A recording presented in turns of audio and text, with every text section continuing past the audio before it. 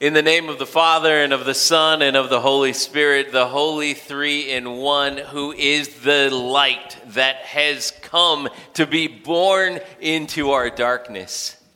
Dear brothers and sisters in Christ, for a people walking in darkness, a light has shone upon them. That line from Isaiah, those lines there that talk about light and darkness, well, those lines maybe resonate with us in a way this year that they have not resonated with us in years past. It's not that other years haven't had their issues with darkness, but this year it seems like things have been, particularly dark in their own ways. Whether it be the deaths that seem to top our social media feeds, or the issues that people have with politics, or even our cultural engagement with this horrible evil called racism. It seems like there is a lot of darkness this year in 2020. And that darkness is something that we seem to not be able to escape. It seems like that is a part of what we have to engage with if we are going to engage with this Christmas. But engaging with dark Christmases is actually kind of nothing new. In fact, darkness has always been a part of Christmas. Darkness has always been something that has been one of those backdrops to the celebration of this glorious moment when Christ, the light of the world, is born into this manger scene, this stable in Bethlehem. That darkness is something that has always been there. In fact, that darkness is something that is a reason that we're celebrating Christmas right now. Because honestly, when we look at some of the clues that the biblical text gives us and some of the other things, it doesn't appear that Jesus was a winter baby at all. In fact, the safe money is on Jesus having been born in the spring or maybe the early summer. And so what happened here was that the early church took Jesus' birth and said, well, we're going to celebrate that in December. We're going to celebrate that December 24th and 25th. We're going to celebrate that just 4 days away from the winter solstice, the shortest day of the year, which means the longest night of the year. And a part of the reason that they had in doing that was recognizing that in Christmas there is this interchange between light and darkness. That here in Isaiah we have this prophecy about Jesus being this light that is born into the world. And later on in John 1 we have John telling us that Jesus is truly the light who is born into our world to be our Savior. Darkness has always been a part of Christmas. Even before it was celebrated on December 24th and 25th, the idea that there is darkness is something that we have to think about. When we think about the richness and the deepness of what it is to celebrate Christmas. We can even see that in some of the sort of external trappings of our celebrations of Christmas. Christmas trees are meant to shine brilliantly and kind of sparkle in the darkness. Advent wreaths are supposed to count down the time to Christmas in the darkness. There is something to the darkness that helps us to understand the real meaning of Christmas. There is something to that darkness, and something to that darkness that we're embracing today that we're embracing this year in terms of our understanding of what Christmas is all about. And so in order to understand a little bit of what this darkness is all about, I'm going to ask you to do something that, maybe is a little bit different than most of the times that you're listening to a sermon, at least hopefully so. I'm going to ask you to close your eyes. Go ahead and close them and just embrace kind of this moment of darkness that we have here and what that feels like, what it feels like to be in the midst of the dark. You see, when you're in the dark, one of the things that happens is that you start to kind of focus in on yourself because you're the only thing that you really know is in the building anymore. You can hear my voice, but who knows? That might just be piped in. You can kind of feel the body heat maybe of the people that are next to you, but there's something specific about yourself that you start to understand when you're in the midst of the darkness because you can't see anything outside of yourself. And yet, if you're still closing your eyes, you start after a little while to start to kind of reach out with your senses. You start to kind of reach out and say, oh, okay, now that I'm in the darkness and I can't use my eyes in order to look around at all of the people and all of the things that are around me, I'm all of a sudden in this moment where I'm listening maybe a little bit more, where I am feeling around maybe a little bit more, where I am trying to get a sense of what's going on around me. I'm trying to get context and clues for that context. And then you open your eyes and you see it all over again. But that time in the darkness, it's a specific metaphor that the Bible uses for this evening.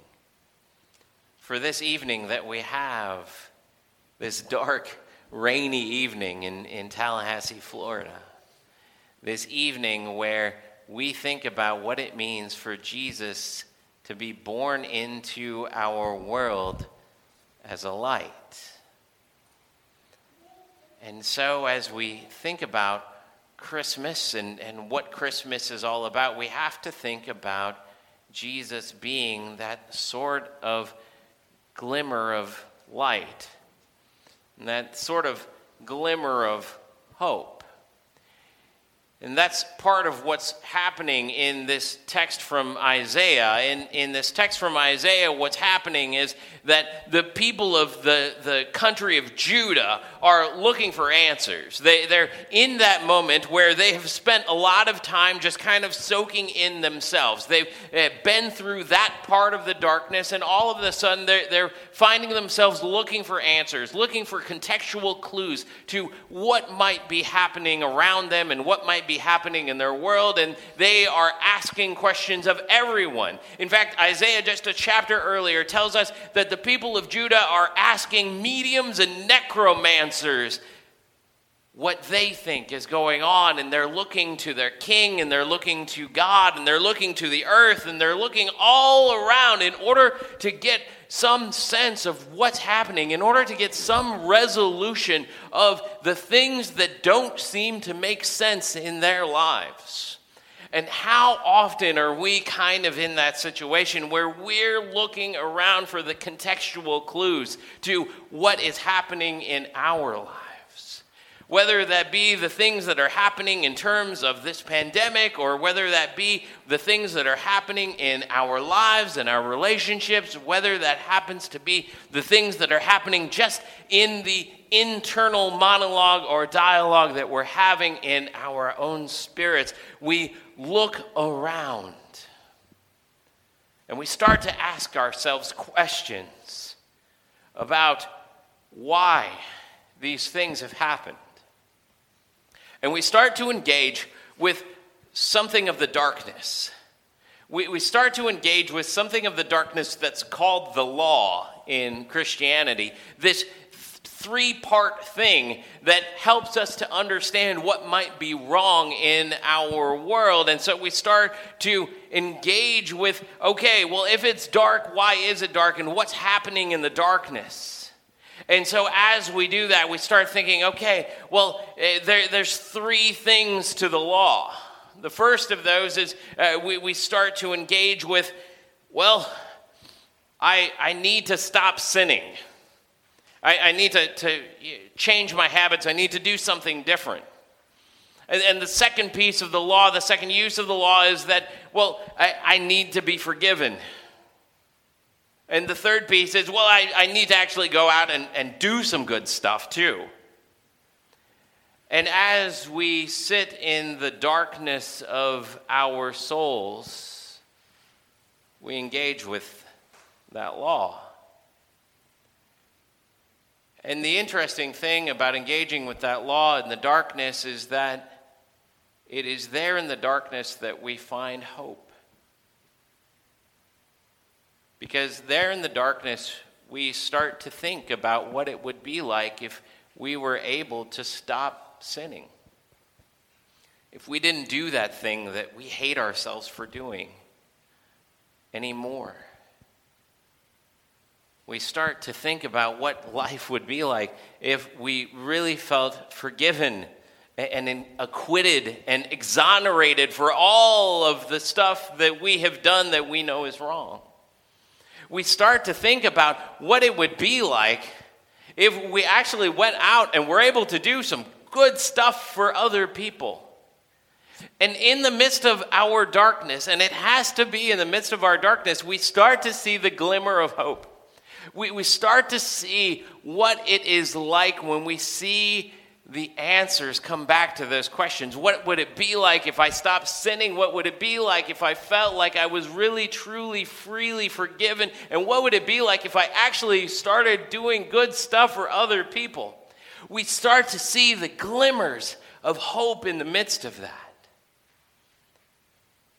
And that is what Martin Luther is talking about when he writes this quote where he says that everything in the world that is done by hope. You see, hope drives us to do things. Hope drives buildings to be built. Hope drives marriages to commingle their hopes together. Hope creates an environment in which children are brought up.